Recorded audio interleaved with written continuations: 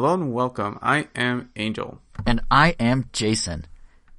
And welcome to Power. Nope. Welcome to Power Hour. There. Wow, that was awful. Wow. That was painful. That was really bad. That was also our intro. That you don't get music, people. You get that. You don't even get to ease in. You just get that. That was it.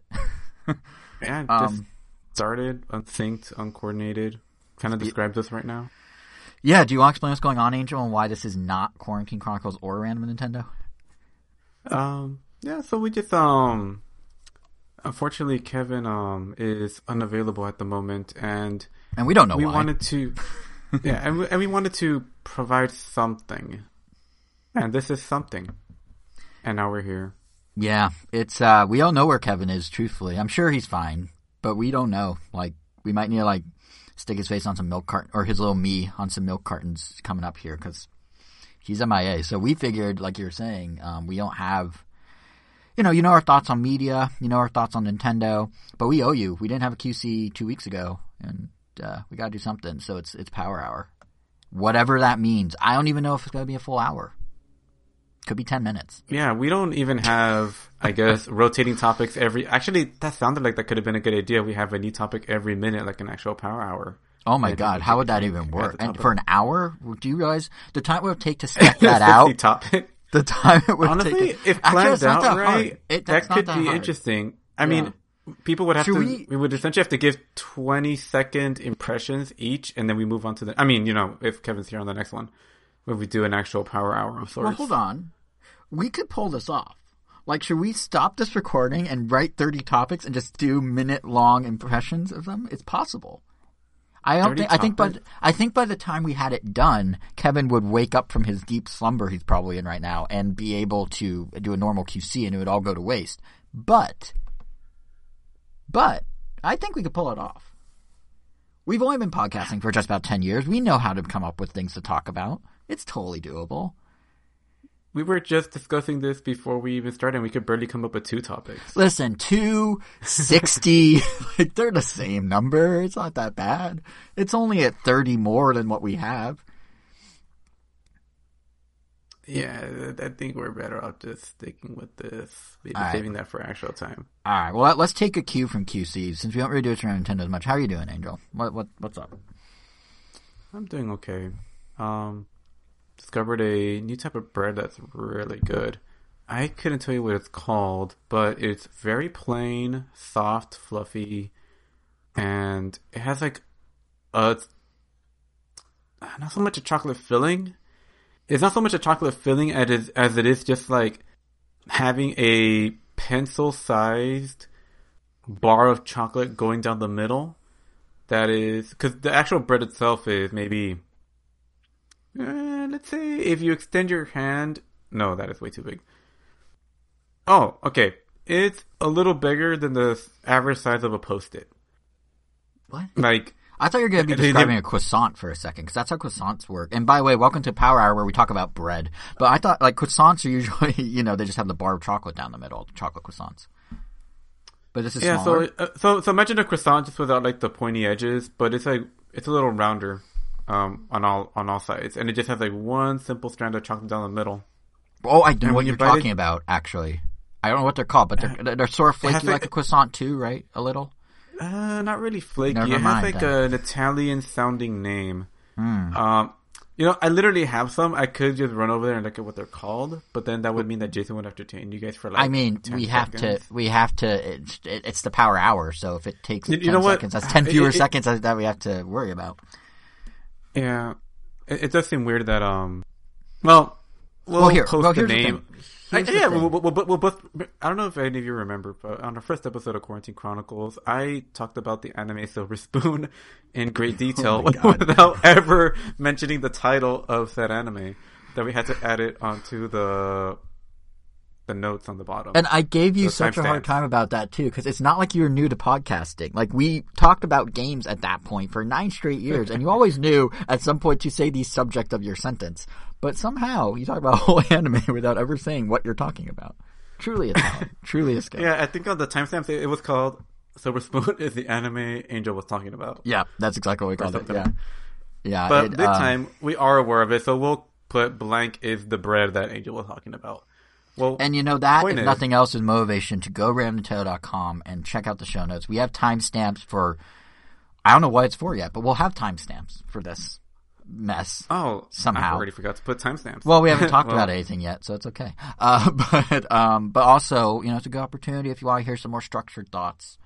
We have all the archives of all our actual content, opposed to this like weird behind the scenes. Yeah, we literally there's don't more really intimate chat up. Between us. It's very. It's just off the cuff of it. One thing I could tell you is for people who have been following the saga of how I record this podcast, because every so often in QC, and I think even around Nintendo, I'm like, oh, I'm at my parents' house, or I'm this, or I'm that. I'm now recording in a tiny closet in my apartment. This is the second episode I'm doing there. I have to do it here because there's no echo. But I have, if I turn to my left, my face is in a pile of shirts. If I turn to my right, my face is in a pile of shirts. I have very little space to work with. But just to bring closure to everyone who can't sleep not knowing, where I'm recording these days, it's a closet. And does it feel claustrophobic when you're recording? I mean, I know people do this for many projects in general. I know it's like a thing, but I don't know. Yeah, I'm always been curious what it's actually like. So it's not exactly claustrophobic. It's dark? Do you have a light? No, there's a light. So originally, to really set the scene, when I moved into the apartment, my girlfriend and I had the idea of there was this kind of cupboard, like a walk-in cupboard. Like it wasn't a closet, but it wasn't a normal cupboard. It was like a floor-to-ceiling cupboard, and we realized we could fit like a table in there, kind of. I was gonna do like a podcast too, and it was gonna be really slick, and it was gonna have like this kind of floor-to-ceiling, like pressed against the wall, like ladder desk thing, and it was gonna be great. And we were gonna get foam boards to muffle the sound. And then like 2 days later, we discovered that our neighbor against that wall teaches piano lessons in the morning. So I was like, well, unless everyone wants to hear the lovely melodies of piano in the background of sales numbers, which might make them better. I don't know. But, decided not to do that. And then the other thing we realized is, so there are 3 cats I live with, as I think I've said before. And 2 of the cats, their litter box and their food and stuff is right outside that cupboard. So, there'd be noise when recording, especially one of the cats. She doesn't understand how to properly use a litter box. Like she, learned from her family members that you make some noise when you're done using the litter box. Like what they're doing is burying in the litter. What she does is just full speed hit the side of the wall, like hit the box wall just to make a noise because she thinks that's what she's supposed to do. So she'll just sit there going like bang, bang, bang, bang, bang, bang, bang, bang, bang, bang, bang, bang for like a good like 45 seconds because she thinks that's what you're supposed to do. She doesn't understand what the noise means. So, Is there any way to correct that behavior? I don't know, but show the kid in? I mean, I don't know because she's like seen her brother and her mom used a litter box. I don't know, but it's just really funny. And like she's not like messy or anything, so it's fine. But it's just like really funny to like just be sitting there because that's also my office when I do work and just hear like I'll be on a call and then just like bang bang bang bang bang bang bang bang. But obviously that doesn't work for a podcast. So I'm sort of 2 doors deep because our bedroom that door's closed and I'm in a closet with that door closed. So there's no real way for the kittens to disrupt. But to your point about claustrophobic, it is kind of strange. It's not super claustrophobic because there's no clothing directly in front of me. You're pretty tall and lanky, so... I am tall and lanky, and I'm in a tall chair that's too tall for the space right now. So I'm kind of hunched. But, in front of me, there's kind of an emptiness, which is nice. But to the left and right, definitely, like, if I wiggle my head here, I'm, like, bonking clothing. So it's definitely different. But, it's for the podcast. Some real inside baseball for people that probably didn't need to know or care. But yeah, it's not bad. It's not bad. Would I recommend it if you're looking to start a podcast? You may want more elbow room. You may want something that has like an air conditioning vent when the summer approaches. But I'm fine. I mean, what's your set these days? What's your set? Well, before I continue that, let me just quickly wrap up my thought because I never actually finished what I was saying about that said bread. Oh, right. This is what happens when it's unplanned. See, look at this. It's a mess. Yeah, perfectly fine. Yeah, well, this bread, whatever it's called, mystery bread, I was calling it mystery Italian bread. Probably not even Italian. Might be French for all I know. But, oh my god, it's so good. I don't know why, because it doesn't have any striking flavor. It's not sweet. It's not overly sweet. It's like kind of, you can almost describe it kind of plain. Maybe this is like one of those, when you get older, you start to like other things that aren't always just sweet. Kind of like how there's a Cocoa Puffs milkshake that they had at Burger King a long time ago. No, it was at Burger King. That it wasn't sickly sweet. It wasn't cloy. I think that's the proper term for it. It was just chocolatey enough that you get that sense of chocolate, but because of that, you are able to like drink so much of it without getting sick of it, and it just ends up being really good. Versus something that like there's a shake from Jersey Mike's from Ben and Jerry called Addicted to Chocolate that has like chocolate fudge, chocolate bits, like so many, like 4 different types of chocolate in there. And you take like one sip and it's like, whoa, this is really good. And you take another and you're like, I think I'm done. And have you ever had, probably not because you don't have the Jewish background like I do. Have you ever had Manischewitz wine? Because what you're describing is Manischewitz wine to a T. Because Manischewitz is this wine that's like notoriously kind of a joke among Jews like myself, but it's super sweet grape juice that's alcoholic, essentially. It's like you take a sip, you're like, oh, this is dangerous, and you take like 3 more sips, and you're like, oh, my like heart's gonna explode from the sweetness. Like it's so like it just hits you so fast, the sweetness, that it like yeah, like I get what you're saying. It's something that like as a kid. I remember one time for Passover as a kid, my parents were like, oh yeah, you can have a little wine. So a friend and I like did half a glass of grape juice. The Manischewitz? Yeah, so half a glass of grape juice and half a glass of the Manischewitz. And, yeah, at the time I was like, oh, this is delicious. But then just a few weeks ago it was Passover and I had Manischewitz again for the first time in years because I don't really do anything for Passover. I'm a bad Jew. I don't do anything religious, but, my girlfriend's family does. So I was at their Passover Seder and had Manischewitz for the first time in so long, and exactly what you're describing with that Ben & Jerry's milkshake was how I felt with the Manischewitz. Like the first sip, oh, this is great. The second sip, oh, this is a mistake. And I proceeded to have like 3 more glasses, but that's neither here nor there. Oh. Well, I think what makes it great about that bread, I guess, in contrast to the shake, is that it's not like the sweet kind of chocolate. Like it's almost just a little bitter, not to the point where it's like full on dark chocolate. Because I'm actually not the biggest fan of dark chocolate, or even natural cocoa chocolate, because I've had a friend that has given me like, oh, here, I guess it's a cacao one, but there was like a chocolate bar that he was like, oh, this is like amazing, like the best chocolate ever, and I had it and I thought it was disgusting. Like I'm like, it barely tastes like chocolate. Like what the hell is this? And that's just pretty much non-processed, like pure chocolate. And I'm like, oh man, that kind of sucks that I guess I can't enjoy legitimate chocolate. Like I need that processed stuff. Kind of like how I legitimately dislike natural strawberries. But I love artificial strawberry flavoring. I don't know. I used to be like that with a lot of fruit, honestly. And even sometimes like I can do like mango flavoring, but I can't eat a mango. Like it's just the texture that like, I don't want to call it slime because I feel like I'm doing a disservice to people who like mango. Oh, I do love mangoes, but that slime, that slickness. I don't know. It just rubs me the wrong way. But the taste is totally fine. It's like I'll get a mango, whatever, but like flavored, blah, blah, yeah. But like are you like that with mango, pineapple? I cannot. So pineapple definitely has a unique texture. Pineapple's interesting in that I love it on pizza. I love pineapple on pizza, and I know like we just lost half our audience forever because I said that. But I love pineapple on pizza. But like if I take a bite into a pineapple, it's like too much. And it's not the texture; it's like too much of the. I don't know. It's really weird. I'm weird about fruit, but like bits of pineapple I could do. Full pineapple, kind of. Damn. Well, to go back again to the bread. Oh man, we'll see how many tangents this bread causes.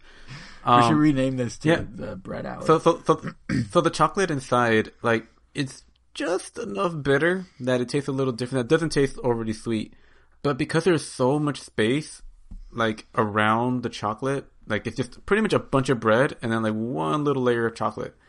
That, I don't know why, but, like, the plainness of the bread just kind of complements the bitterness of that chocolate, and it just tastes really good. And I think, like, my favorite thing about it is just how spongy it is. And by spongy, I don't mean like it's like moist and wet like a sponge. I mean like, oh god, well, essentially, go on. Well, I was like, because you end up making it wet and moist, but essentially, you like mean, my like favorite it part presses about in it, and it pops out type of thing. Like it's like it has that fluff. Kind of, yeah, because it's not super fluffy, but it does have some. What was the word for that? Unpressedness. I don't know. Whatever. Technical term. So the best thing about this bread is that it's like the best thing to dip. So like if you dip it in milk or chocolate milk, as I would prefer, because that's amazing. yeah, like when you take a bite or two with the chocolate milk, like it just absorbs so much of it that it just kind of like blasts your mouth with chocolate flavor.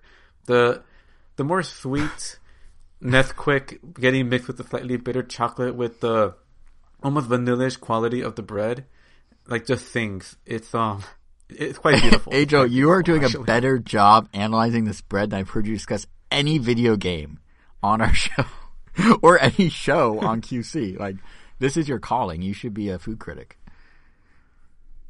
You're not speaking words. You're telling. You're not saying words. You're speaking poetry here. Like, you should invest in this in your future.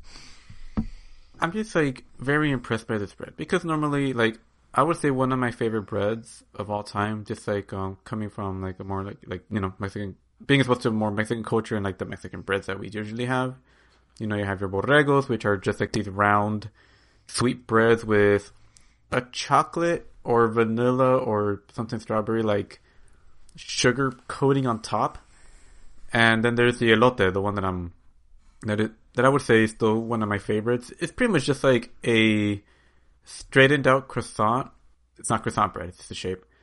And it has like a yellow soft interior that's not like a filling, like a jelly, but it's just like another type of bread that's just softer.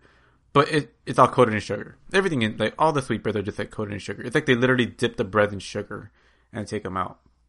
But this one is like the opposite. It's like trying not to do that, but I somehow end up really liking it.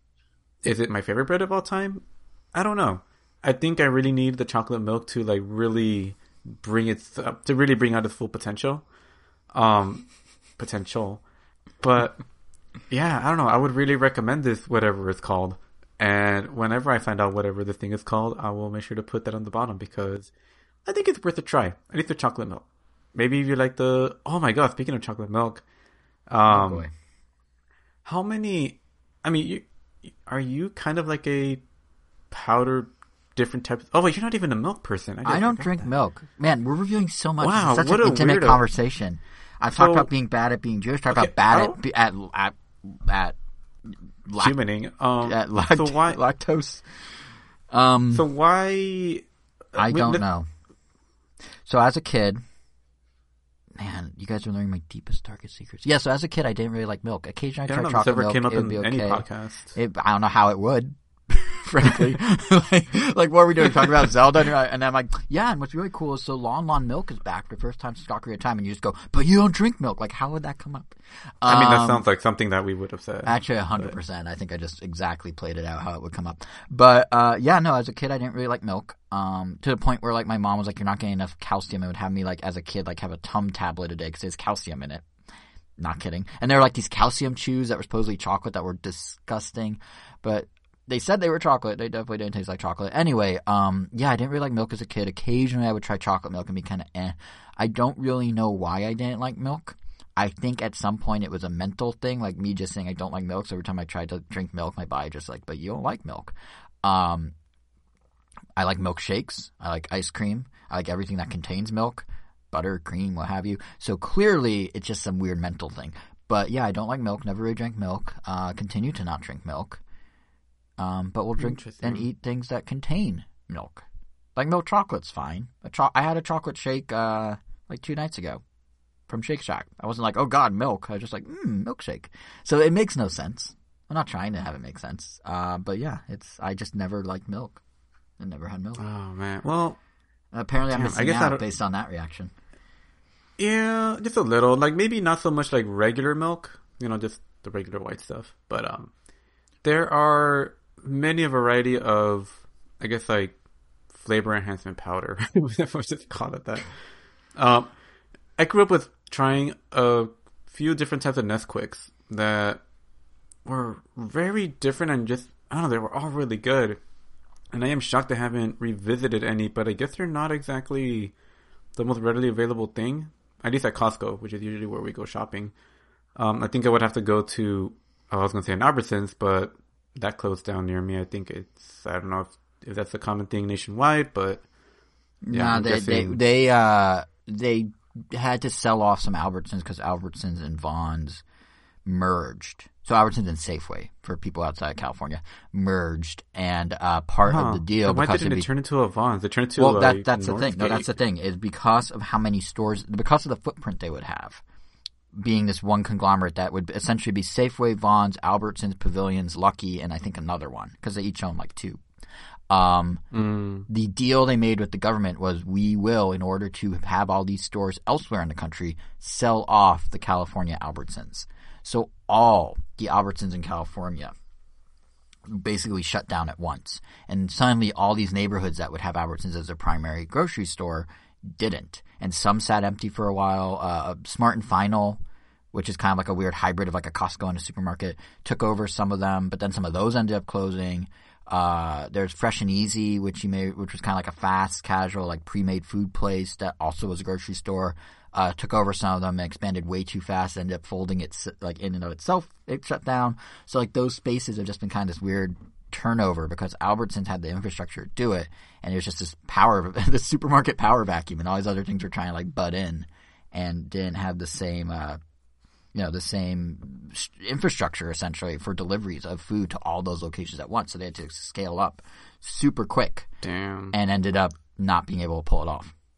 So, and there's the kind of like typical analysis you expect from these podcasts. Just usually not about supermarkets and about video games, but gotta slip it in. Yeah, I didn't. You didn't expect that, did you? You did not expect that. No, but it gives me much appreciated context because there was a period where I guess the Albertsons that I'm referring to, that's like about 1.5 miles from my house.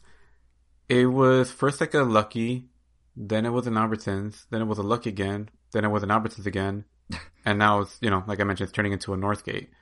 But what is Northgate? Pretty much. Northgate, I've only ever seen one other one, but it's basically an Albertsons, just more. I think it has more emphasis on the meats and deli side of it. Like I think last time I went into one of them, that area where you go get your cuts of meat and stuff was just much, much bigger and more pronounced. And I want to say it had a much more Mexican theme as well. Interesting. It's interesting they're opening a Northgate and Southgate, because that's not at all confusing for anyone. That's pretty funny. Don't quote me on this, but I want to say Northgate was started. It was like an American Dream kind of story where someone came in with almost nothing and they started a supermarket where it was supposed to be like, all the local things that you want from Mexico, but here in the U.S., and then it kind of blew up into that. Well, maybe not blew up. I don't know how wide it is. It did well enough that it was a success and they can expand at some level. Yeah. That story is definitely true of a supermarket chain. I don't know about this one, but I'm pretty sure it's this one. Okay. All right. Yeah, maybe. Yeah, it just kind of reminded me of the whole Chef Boyardee thing, which I also found incredibly interesting. You should explain. Yeah, that one's interesting. You should tell that story. I mean, let's just. Well, before we get to that, let's wrap up the milk stuff. Oh, right. We're still on your bread indirectly. Well, we kind of. If you think about it, you're saying the bread needs the milk. This is still the same. Same it just spun off. It's just, yeah. It's just the next cart in the train. But yeah, the milk, if you go to these supermarkets, oh man, yeah. You will occasionally find, I'm sure there are different brands of them, but the only ones I've been used to seeing are Nesquik. And they have banana flavor and strawberry flavor as well, in addition to chocolate. And they taste surprisingly good. The banana and strawberry flavor, I would say the banana flavor in particular, I thought was really, really good. I don't know why, but like before that, I know outside of a milkshake, I don't think I've ever really thought of or ever craved a banana flavored milk or banana flavored milkshake or banana flavored drink in general. But for some reason, it just worked really well with milk. I don't know what it is about the consistency or anything of the milk, but it just goes well with banana flavor and strawberry. Oh my god, that one was also just a surprise hit. I need to get more of these things. A hit with who? With just you? Do you call things a hit when you like it by yourself? Well, my siblings and I. Oh, okay. And anyone that I knew. If you ask our friend Gilbert or anyone that I guess would have maybe tried these at some point, they would say that it tastes really good. Okay. Yeah, just... And it was almost a tradition. I remember going to Disneyland and seeing the light parade back in the day before it was brought back. And just having a like I guess a bottled Nesquik strawberry flavor, just because that was like one of the few times that we would get them bottled because they would happen to have them there, and it's like, oh, let's get a different flavor because we have chocolate at home. But yeah, if you like milk and you're interested in trying different flavors, I definitely recommend checking out the banana or strawberry one if you ever have the chance. We should back this up. If you listen to this podcast with Nintendo news, and then you listen to the spin-offs for media impressions, and then you happen to listen to this thing and just happen to like milk, that's a recommendation for you. Specifically you. The majority of the people, it's safe to assume, like milk. Yeah, no, it is. I will say, do you remember when Nesquik was briefly Nestle Quick before going back to Nesquik? I don't. Yeah, they changed a couple of years maybe, but yeah, it was Nesquik, and then Nestle was trying to get their name more prominent here in the States because Nestle's huge in Europe. Like everything's Nestle, but here it's not quite as prevalent, so it became Nestle Quick, and then they went backwards again at some point. I don't know when, and went back to Nesquik. It's very much like the Nintendo DS, 3DS, Wii U, Bizarro branding shenanigans, except they actually reversed course, unlike Nintendo, who just like doubled down until the Switch. But yeah, I always, whenever I hear Nesquik, I was like, oh yeah, the one that like wasn't Nesquik for like 2 years or 4 years or whatever it was. And they still had the rabbit and everything. They just like added a syllable. Oh. Yeah. That worked. But, oh, that's right. So I guess Chef Boyardee, yeah, before I watched some video on YouTube, which I'll try to find the name or something. I think it was something called Company Man, which if you have never heard of that channel, I definitely recommend it. It's extremely informative. They pretty much focus on talking about brands that are bigger than you may know. I think that's literally the name of one of their series. Or they have like the rise and fall of blank. And yeah, the amount of research that goes into these is way more than I would have ever expected. Because they go into, like literally, the founder who... every trial and error, every failed attempt, a succession. I don't know. It makes it really interesting. Even when it's like a company I wasn't necessarily interested in. Just like hearing the stories of these people that worked hard or made these deals or made the right or wrong choices, even how Red Bull was founded and all these other things. I don't know. Mm-hmm. It's interesting. But Chef Boyardee, like many or maybe not so many, I didn't know he was like an actual person. I thought it was just like a mascot made up for... just the branding of these kids. Like the Nesquik Bunny or the Keebler Elf, or I'm waiting for one of these to actually be real too, but yeah, something like that, right? Or the Yellow M&M. Yeah, or the Colonel. Or the Colonel. Well, yeah. or Captain Crunch. Yeah, well, the Colonel exists to be a Captain... Yeah, exactly. Captain Crunch is a captain. He earned those stripes. Somehow. Did he? Somehow. On his pirate ship? Is that what the lore they go with is? He has like a pirate ship or something? There's definitely a whole lore to it. Yeah, he even had a dog at some point. Yeah, it's like who does this world building? Like Chef Boyardee, sure, okay, so he's based on a real person, but like who is like, all right, we're gonna have Captain Crunch, and he's gonna have a dog, and he's gonna have this bad guy, and he's gonna have this like this other thing, and then like we're gonna do all this stuff for a 10-second commercial. Like who? Props to that person. Anyway, Chef Boyardee. I know, right?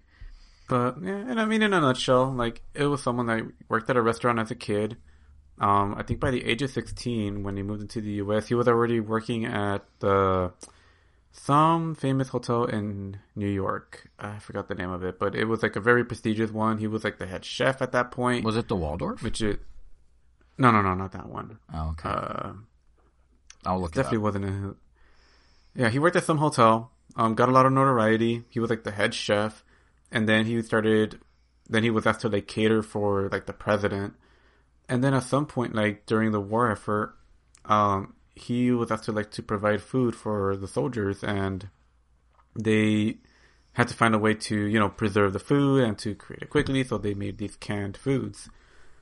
And I guess like in addition to that, I guess in his own restaurant side, he was the kind of person that everything was like premium, and it was really high quality Italian food. Definitely not what you would associate with Chef Boyardee, which I feel people associate with low quality, quick Italian kids food or something. Yeah, but straight out of the can, low rent, just like it's a tomato sauce, it's Italian. Yeah, and which is the opposite of what he was actually serving at his restaurants. And he apparently also would give people the recipes to like what he was making. Well, actually no, I take that back. People would ask for the recipes, but instead of giving them to him, giving the recipes to them, he would charge them to give them all the materials they need to prepare the meal at home, and just give them like the instructions, and everything was already pre-cut, pre-measured, and all that to do was just prepare Blue it. Apron, but in like the 40s or whatever. Exactly, or yeah, like Blue Apron way before or any of those kind of services, which is kind of cool. And apparently that side of the business was actually doing much better than anything else, because people really liked to just pick up what they know will be really high quality Italian food that they could prepare at home at their leisure. And that's really cool. And unfortunately, it sounds like that didn't really take off. But at some point, I guess because the war effort ended, and that is actually where the most money was coming from, the government and all the food that we're getting. They even gave them like a medal at the end of the war. I forgot which one it was. I think you remember, Jason. It was like it was two. A star or something. I believe it was World War II. Also, he worked at the Plaza Hotel, which you may know from Home Alone 2. Oh, that one. Yeah. Oh, sorry. It was World War I. World War I. But yeah, he got his medal. He was like really well renowned, and he essentially, unfortunately, came to the choice where after the war effort ended, and they weren't getting all that money, they didn't have enough money to sustain all the employees. So he ended up selling his company to a bigger food distribution company, and just kind of retired after that. Like he did like lend some support. He was there like as an advisor. He did appear on commercials, but like the Chef Boyardee that we know today wasn't really his doing. Like he just built up the company that would eventually lead to that. And I think like his actual name was Chef Boyardee, like spelled much, much differently. But because, they wanted us American folk to pronounce it without any issues, they changed it to Boyardee. They even had like, I think in their ads, a way to pronounce it. It was like BO-YAR-DEE. Yeah, and they like in the commercials, I remember they even like sort of emphasize each syllable in the little animation. Instead of Boyardee, it was a BOIAR. I don't know, it's a completely different spelling. But I don't know. I thought that was really interesting. I would have never known, and I would have never bothered to even research this unless just because I just happened to follow this random channel that bothers to go into all of that. And I mean, just as interesting stories for Casio and Sony and Texas Instruments, damn. It is interesting that he was so ahead of the curve with Blue Apron. I mean, the thing about Blue Apron, I use Blue Apron. It's great. But the thing about it is, you need the infrastructure in place, right? You need to be able to have shipping that can turn around basically in a day so the food's fresh. You need to have those ice packs, which are super weird. I don't know what they are. They're not actually ice. So you get it, and it's like this frozen solid thing. They leave it in the sink, and it's plastic, and it turns into this gel. And they just squeeze the gel out and wash it down the sink, and it's totally non-toxic and, dissolves. But, it's ice prior, and then it's this gel. I'm not sure what it is, but either way, but you have to have all that in place. You have to have the delivery infrastructure that now exists, and I feel like if he made Chef Boyardee's thing, or Boyardee, or however you say it, now as a delivery service, it would do much better than probably it did then, just because it wasn't maybe not with that name. Imagine people could be like, wait, Chef Boyardee did well, yeah. Now I mean, it has a very recognizable name. Yeah, I mean, if he existed in 2020, especially if he existed in the pandemic, where have you seen the sheer number of Amazon Prime trucks that have sprung up in the last year? They didn't have that many branded trucks a year ago, but the pandemic and the delivery infrastructure and everything escalated so quickly that you could launch an at-home thing and probably be pretty successful this past year, in particular. So you being someone that subscribes to Blue Apron, yeah, I mean. It sounds like a good business model. Send people the recipe and give them the ingredients already prepared. They just have to put it together. So it's not fully prepared. That's the thing. They want you to do some of the work. Oh, yeah. The idea is to cook together. You still have to do some prep work. Yeah. So they give you they'll be everything you need. Yeah. So they'll give you a zucchini and you get to cut it. Or they'll give you a carrot and be you get to shred it. Or they'll give you some cheese and be you grate it. But yes, all the portions are the correct size. It's great for me because frankly, I didn't know how to cook before. I mean, my biggest thing, when people are oh, well, you cook. I'm well, I know how to make a Hot Pocket. Am I right? Haha. But, actually that's not true. In college, I also was able to make scrambled eggs. And I even got really crazy and one time put some lunch meat in the scrambled eggs and made a fake omelet. But I didn't know how really cook. I didn't know chicken. I maybe knew, but I never did it. And what's cool about Blue Apron is because they give you all the ingredients and because they give you the instructions, it's basically training wheels to learn how to cook. But so I now know how to cook. What was leading to my next question. Because I'm guessing you've done this a few times, at any point do you ever actually try to remember what you're doing? That way it's like, now that I know exactly what to get, I can literally go to the grocery store and grab the stuff. And on some level, and one thing that we're doing is we're keeping all the recipe cards from all the past recipes. So we have like in our kitchen we have like a shelf kind of above the sink, and we have like on one shelf is like the recipe cards for this week, and on the next shelf is kind of like this whole stack of the 5 months of recipe cards we have. We do 3 a week, so you can imagine how many that is. And it's like we're basically building our own cookbook at this point, and we can just grab whatever. But in terms of like learning what to do or remembering, I think the big takeaway isn't so much, knowing the exact recipe amounts to do, but knowing when things are like ready, or knowing roughly the time, like the muscle memory of it all, like knowing the time that you need to give it, knowing the color or the texture something should be, like knowing all that is really why I think I'm learning pretty well. And we surprisingly had few errors along the way. Like I can only think of one meal, maybe 2, where it was like totally botched by us out of, maybe over 100 at this point. So, it's been, if I did that math right. So it's been good learning in that regard, just to kind of understand the mechanics of how cooking food works and what to expect. A chicken, chicken look like a certain amount, or rice, if you don't have a rice cooker, like what's the right amount of time with our stove, with our, pot or pan or whatever to get it not be porridgey, like all that sort of stuff. And do you think you're any closer to taking off said training wheels? Well, it's funny because we the Blue Apron subscription actually was a gift from my parent, like a housewarming gift from my parents for like 5 or 6 months, and we are about at the end of that run, and I think we're gonna keep it going. Not because we're worried about like the training wheels, but because there is something very convenient. Lazy? Yes.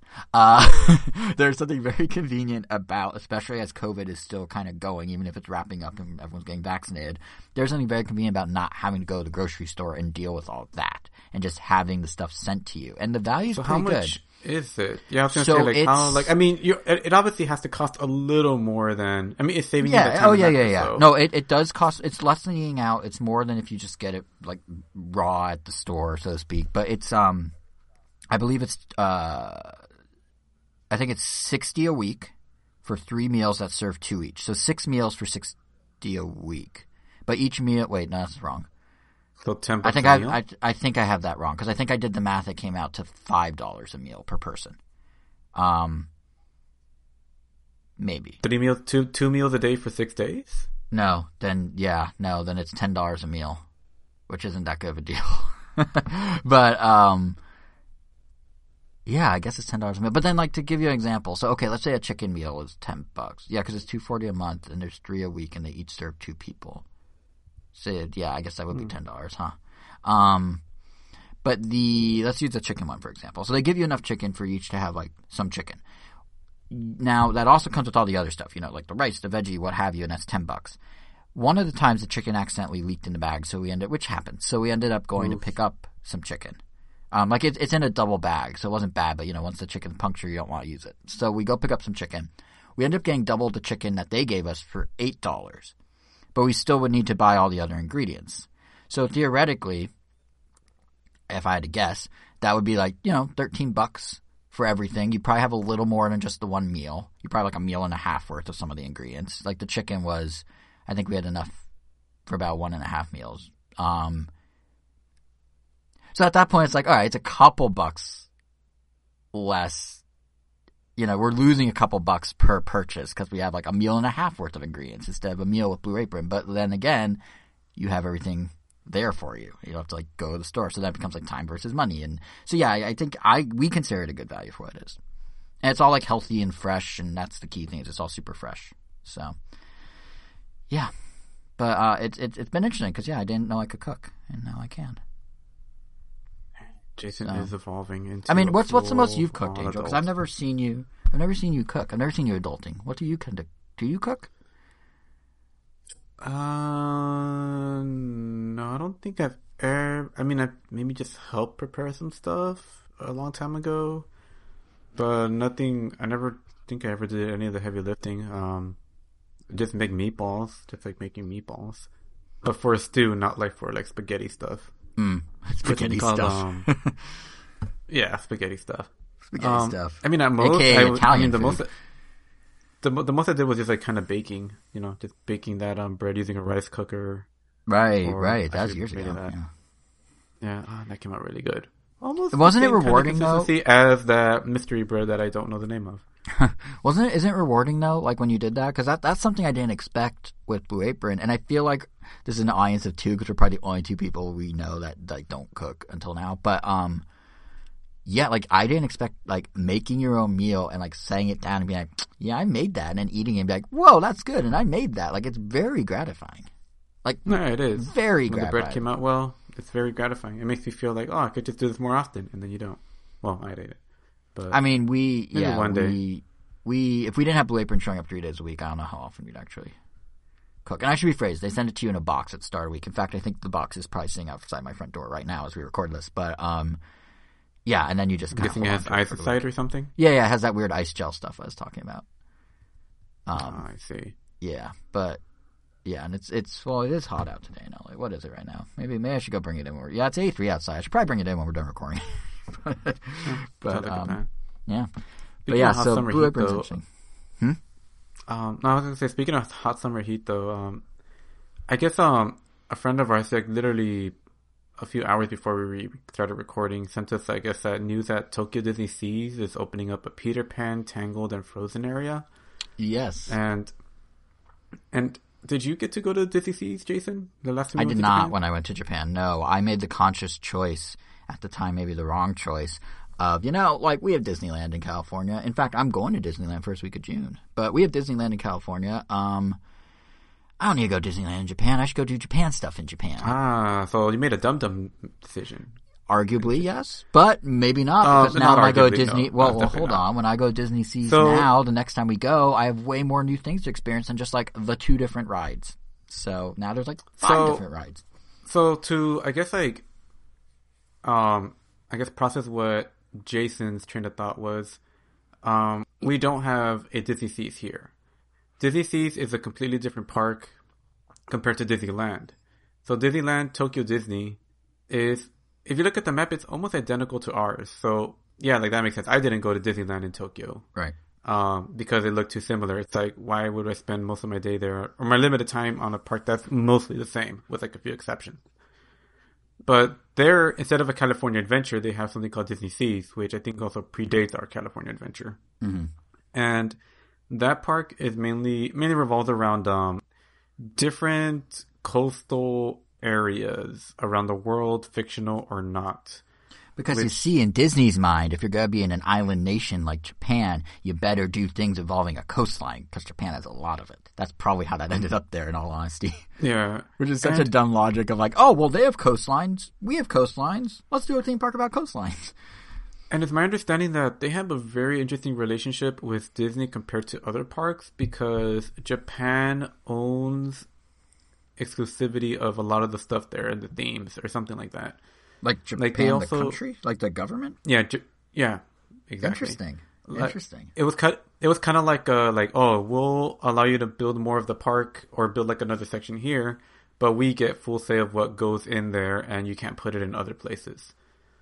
And which is why, like, if you go to Disney Seas in particular, you will see a bunch of mascots that you don't see in Disneyland anywhere. There is like a teddy bear, there's a cat. I think the cat's name is Giuseppe. And there's like a bear and there's like, some other animals that they're pretty prominent, like almost as prominent as Mickey and the others, which is always kind of weird, but it's different. And I don't know, and it's just really cool. Like they have like a place with a giant volcano. They have like a place that looks like it's supposed to be like Sicily or something. I don't know, it just looks really nice. Then they also have a little Agrabah. They have a Little Mermaid area. Like the theming, it's just so... I don't know, it's mind-blowing. How many rides are there in total? Because that was what drove my decision. It's only like 3, right? No, there's a good number of them. I mean, as far as like big rides, there's like... Yeah, big rides. I guess like 2 or 3, but as far as like just attractions in general, there's just as many as any other park. The only thing is that they're definitely more about like, look how pretty this looks versus look how fast this goes. Like, and I think it's a very worthwhile sacrifice. Like their biggest ride, I think it's called like Millions. It's like Leagues Under the Journey to the Center of the Earth. Like that one, like the movie maybe 2005 with The Rock or whatever. Maybe. I didn't see the Rock anywhere, but essentially that ride is inside the volcano. You're like going down, and like even the line, the queue for the line is like just amazingly themed. But the point is, like, that ride, people could probably argue that Incredicoaster or whatever else is in California Adventure that I'm blanking out on besides Incredicoaster that is up to that scale. There might not even be. The Ferris wheel? Oh, God. I guess so, yeah. Well, Toy Story Mania? Ride intensity, I guess there isn't a lot of rides in... because there's even a Toy Story section in Disney Seas, but point is, like, as far as ride intensity, it isn't that intense, but just seeing the animatronics, the monsters, and everything else that's in there, like, it's just really cool and just really different because a lot of it isn't tied to a specific IP, so it just kind of lets them go crazy and just become original. And even, like, the underwater section of, like, Little Mermaid, it's supposed to be underwater, it just has, like, giant fish, giant snails, like, the lighting and the decorations, like, it's crazy. And they do such a good job of, like, kind of making it really feel like you're in these different areas when you're kind of like normal Disneyland. When you're in Tomorrowland, it feels like you're in a completely different area right, of course. Than Jungle Adventure or whatever. Jungle Adventure. Yeah, that's its name. Good old Jungle Adventure. But what I feel this one does a better job of is, like, keeping them separated. Because sometimes, I mean, it's unavoidable just based on the terrain and stuff, that sometimes you can kind of see one area from another. But this one does a really good job of, like, blocking a lot of them and the transition. I don't know. I mean, this is just kind of Disneyland in general, but it felt like it stood out more, and it felt like all my friends, like, agreed that even if the rides weren't as, like, thrilling, like, everything was just much more, like, whoa, like, there was just so many, like, whoa moments, like, just walking around, like, just seeing things. Well, let me ask you this. And funnily enough, there's even, like, there's a Long Beach area with a Queen Mary. What? It's like, oh, it's just wait, like, what? That's weird. Yeah. All right, let me ask you this, though. So if you're saying it's kind of cool because it's its own isolated thing, it's really about the spectacle, how do you feel about the fact that what they're expanding it with are 3 very established IPs?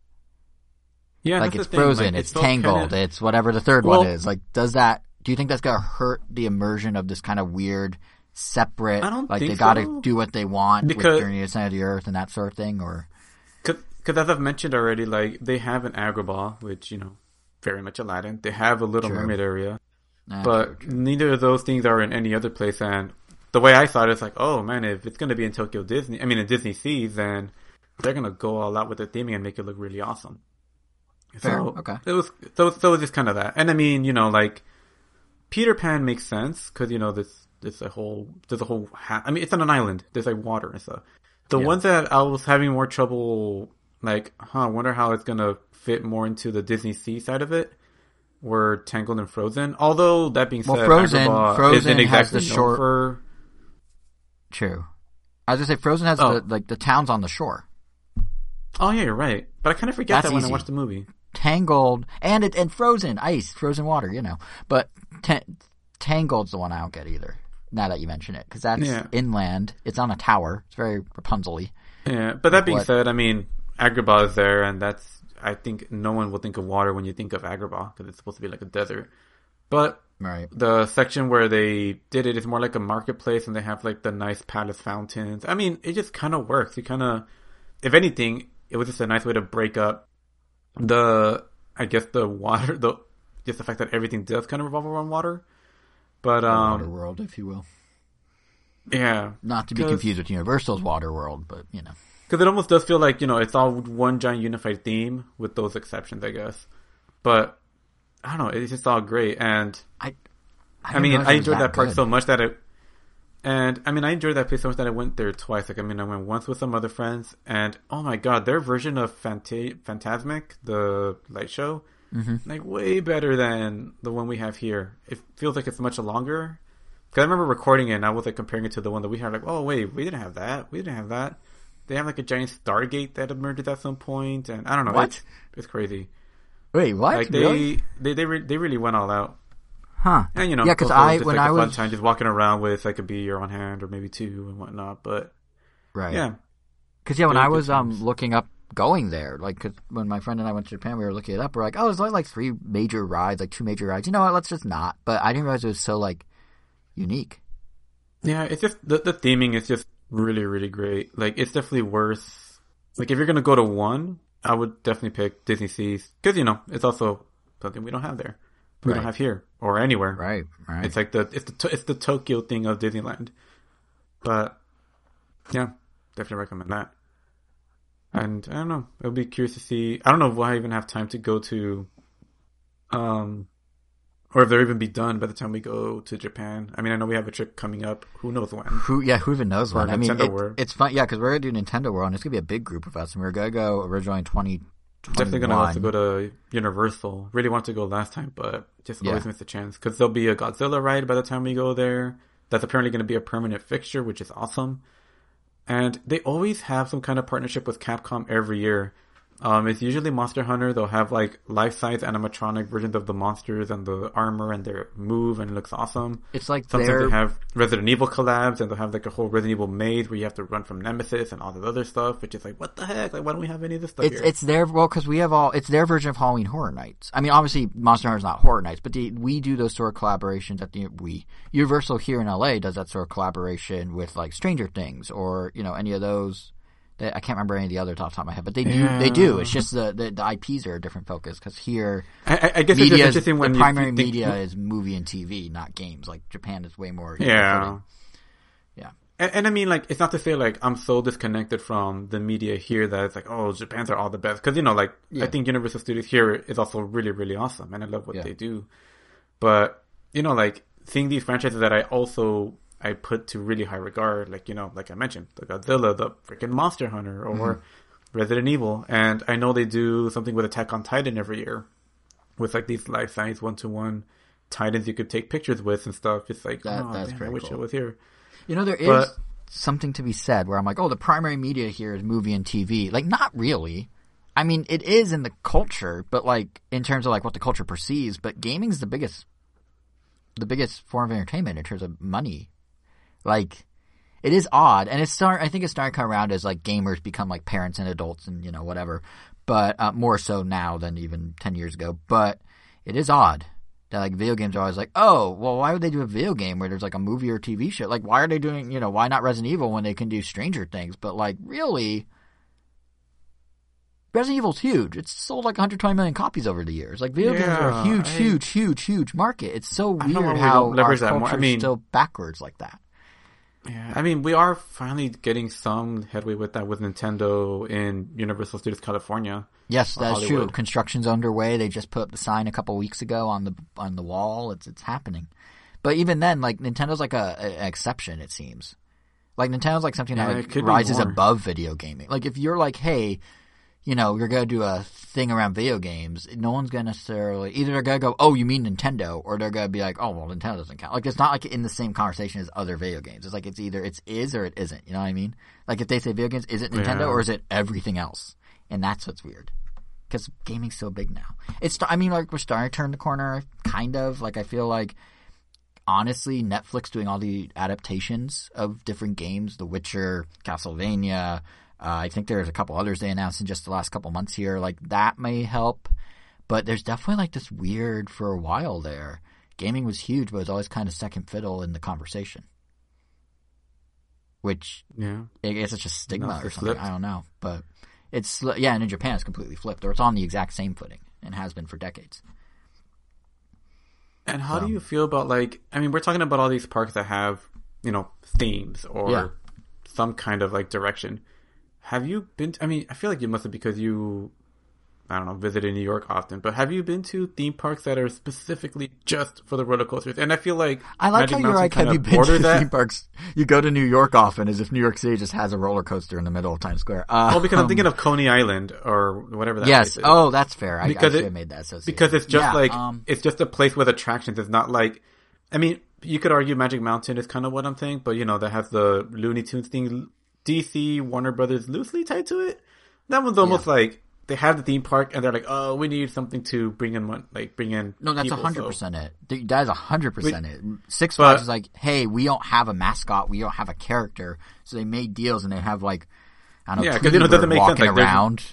There isn't really any themed areas like there is in Disneyland. It's just like the Green Lantern roller coaster. It's just green, or stuff like that. But to your point, I think they get to it is like the Superman Escape. But like, have you been to any? Yeah. I mean, parks that are just. Yeah. So in my youth, when I was a kid, my childhood in Montana, we didn't have theme parks, but we had a carnival that came through with our Western Montana Fair once a year, which was a big deal. It's the biggest fair in like the whole western half of the state, as the name implies. But yeah, they had a carnival, and it was just you go because there's like fun rides. Like you didn't need the theme. You just go for the ride. So there'd be like a fun house and a mini roller coaster and bumper cars and this, that, and the next thing. And then, of course, they had all the weird fair stuff like, hey, look at this pumpkin. Isn't it big? Or whatever. But, they had a petting zoo and they had horse races, which was something. There's actually a horse race track. But point is, like you would go to the carnival to go on rides. You didn't need the extra marketing push. Like same with, there were a couple times I drive over to Idaho with my parents. There's like a place called Coeur d'Alene. There's no that has kind of like a nice lake, and somewhere in that vicinity, I think a few hours away from it, was a theme park called like Silver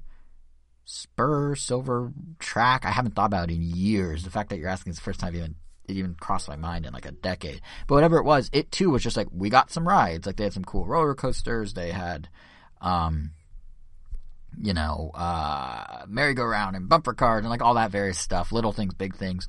And I think the thing is, the reason theme parks have themes is if you look at, honestly, Southern California, we got Disneyland, we've got Universal, we've got Six Flags, we've got Knott's Berry Farm.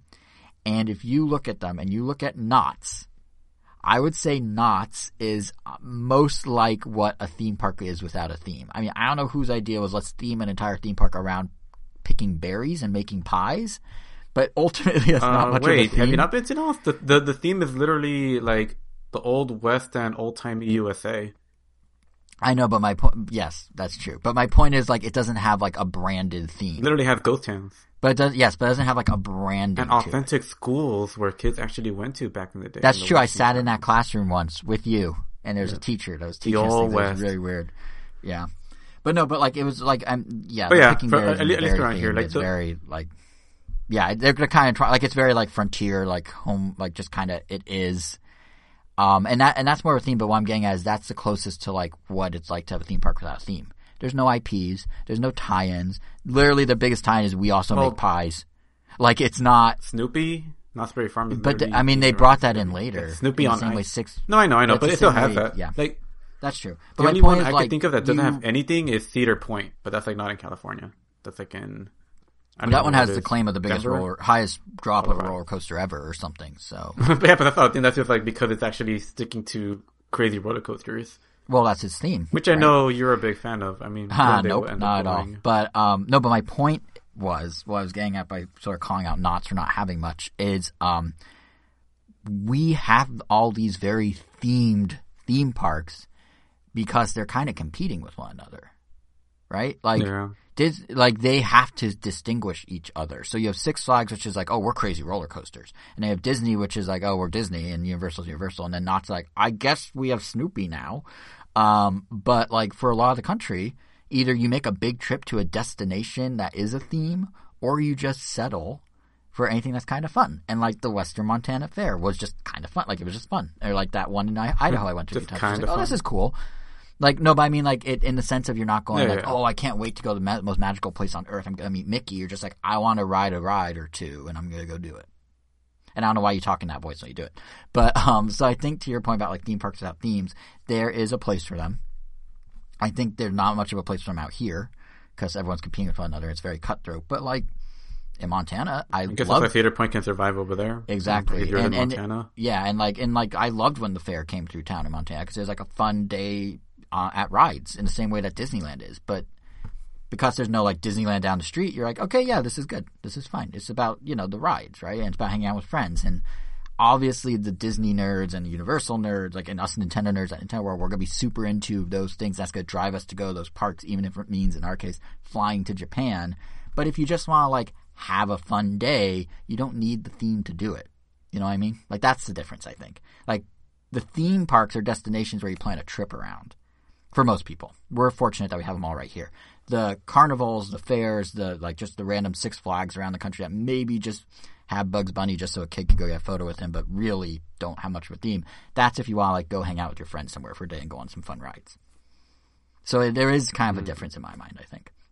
And I think having gone from not having theme parks to having theme parks, I'm more appreciative of what the theme parks can bring to the table beyond just a ride. Like, it's not, like Cars Land. The Cars ride's really cool, but, like, what makes it cool is the Cars theme and what it represents. Otherwise, it's just a roller coaster with no drops. Which I think is what, like, I feel like really tells you what's really special about Disney Seas, because for that one, I think we, like, my friend and our theme park aficionado, we actually call him Disnerd in our chat. I think I came up with that, didn't I? Like, he was actually, like, really raving about Disney Seas, because, like, yeah, I guess it was just really about really well done theming, more so that you can just enjoy it for what it is and not even have a ton of, like, heart-pounding rides. Just a few fun ones, but you just have so much fun just walking around and looking at stuff. And it's the immersion, and it's the continued immersion. Oh, man, that's what's standing out theme parks from, just a Six Flags or whatever. And, Knott's okay. I guess they're Western Frontier, you're right. And they do have the Ghost Town wooden roller coaster thing, which is actually pretty cool. In its weird oldness, even though it hurts your neck when you do it. But yeah, like I think that's what's happening is you look at Disney Seas as maybe the prototype of it, but now you look at Star Wars Galaxy's Edge, which I'm going to experience for the first time in about a month. And you look at what they're doing with the Avengers Landing, which is opening at California Adventure in about a month. And you look at Nintendo World, and you look at all that, and you look at like Pandora for Avatar down at Disney World in Florida, and like it is further. Almost to my point about theme parks versus just rides and attractions, there is now a split where you need the deeper immersion. You need to make it feel more like a destination. And I think some of that may be because some of the lesser carnivals are now like, oh crap, we need to get some characters in on this, and they bring Snoopy to Knott's, and Disney's like, well, okay, if they have Snoopy at Knott's and we have Mickey here, what do? Well, we step up. We step up our IPs to make it even more appealing for people to come here and live inside these worlds, which is something the competitors can't do in the same way. At least that's what they think. I mean, Universal's pretty neck and neck now with like Nintendo World and stuff, and Harry Potter. Forgot Harry Potter. But yeah, I think really that's the distinguishing factor. Is the immersion. And plus as people go more online and like to share on social media and like, there's digital things you can do, like go live in Fortnite for a while, like you really need to step up the immersion to sort of, in the same way that movie theaters need to come up with more ways to get people into seats in a movie theater, like there's so many cool things, and even traveling tours, like there's stuff Nintendo's put together that we've gone to that we're like, whoa, this is like really legit, like E3, like their booth, the way they turn it into like kind of like a makeshift New Donk City one year or whatever, but they have these huge statues of Mario and like the Bullet Bills and all that. It does feel like a mini theme park. So even because of that, like if Nintendo's able to do that for 3 days, Disney has got to do something on the scale of Pandora or Galaxy's Edge, I guess Tokyo Seas based on what you're saying, to sort of be like, well, if anyone can materialize those things for a weekend, we got to do something that's more permanent, that's more grounded, that really you got to spend your money on. And I think that's a large part of why they're now doing that Star Wars hotel in Florida too. I don't know if you know about that. There's a hotel that you get to stay in next to Galaxy's Edge in Florida. The entire hotel is themed like Star Wars. The windows are all screens that make it look like you're in space or on a planet. All the staff are like Star Wars people. They're, like kind of dressed like they're in that universe. There's droids rolling around. There's like lightsabers you can buy. Like it's supposed to be like you are on a ship in Star Wars. Because at that point, Disney needs to figure out, well, if all the hotels are pretty decent quality around here, what do we do to be able to charge you even more and make you feel like it's even more worth your while? You gotta turn the hotel into a themed experience in and of itself. Which they kind of dabble in. There's like a tiki hotel in Florida that I stayed at when I went, and there's like, obviously Grand Californian and California Adventure and all that, but like they're stepping it up because the bar is being raised for people who want a theme park versus just like some rides at Carnival. Damn. That's my 2 cents at least. And very valuable 2 cents indeed. Thank you. It's worth approximately 2 cents. And that just about puts us at the end of the Jason Angel Jason Power Hour. I mean, it's been about an hour, and it was some powerful stuff. Powerful bread, shakes, Manischewitz, a bunch of other stuff. Nesquik or Nestle Quick. Take your pick. They both mean the same thing. Boyardee, Disney Seas. I like how this is the one time we actually review all the topics we discussed, even though it was our shortest thing we've done. Like, we do 2-hour episodes where it's like, what we talked about this, and we're like, well, let us tell you. We talked about bread. We talked about more bread. We talked about milk. But yeah, this was as far as housekeeping, you can follow me at Weiro, WEIRO_O. You can follow Jason at whatever it is. JSR7. Wow, we've only been doing this for a decade. And you can listen to us at various places. Mm-hmm. Would you like to elaborate on that? Spotify, Stitcher, randomnintendo.com. Correct. And our YouTube, randomnintendo.com, and Apple Podcasts and Google Podcasts. You can follow us on Twitter at randomnintendo so you know when our next episode hits, our next regular, our next QC. Hopefully Kevin's alive. Actually, you should also follow Kevin at KVN Gomi, so you know where he is and what he's doing. Because you may know more than us. He may have tweeted while we were doing our Power Hour, and we don't even know. But you could. You could know. Yeah, and because this is like I said earlier, this is extremely off the cuff. We don't really have an exit, so I guess we'll just end with our slogan. We have a slogan? And the thing we used in the beginning. We have to talk in unison again? Yeah. Okay, so are we just gonna so we're just gonna say like this was the Power Hour, I guess, but in unison? Yeah, and this was the Power Hour. Yeah, on 3. Okay, on 3. Okay, you count it in. All right, 1, 2, 3. And this was the Power Hour. God damn. What? All right. What did I do wrong? All right, bye.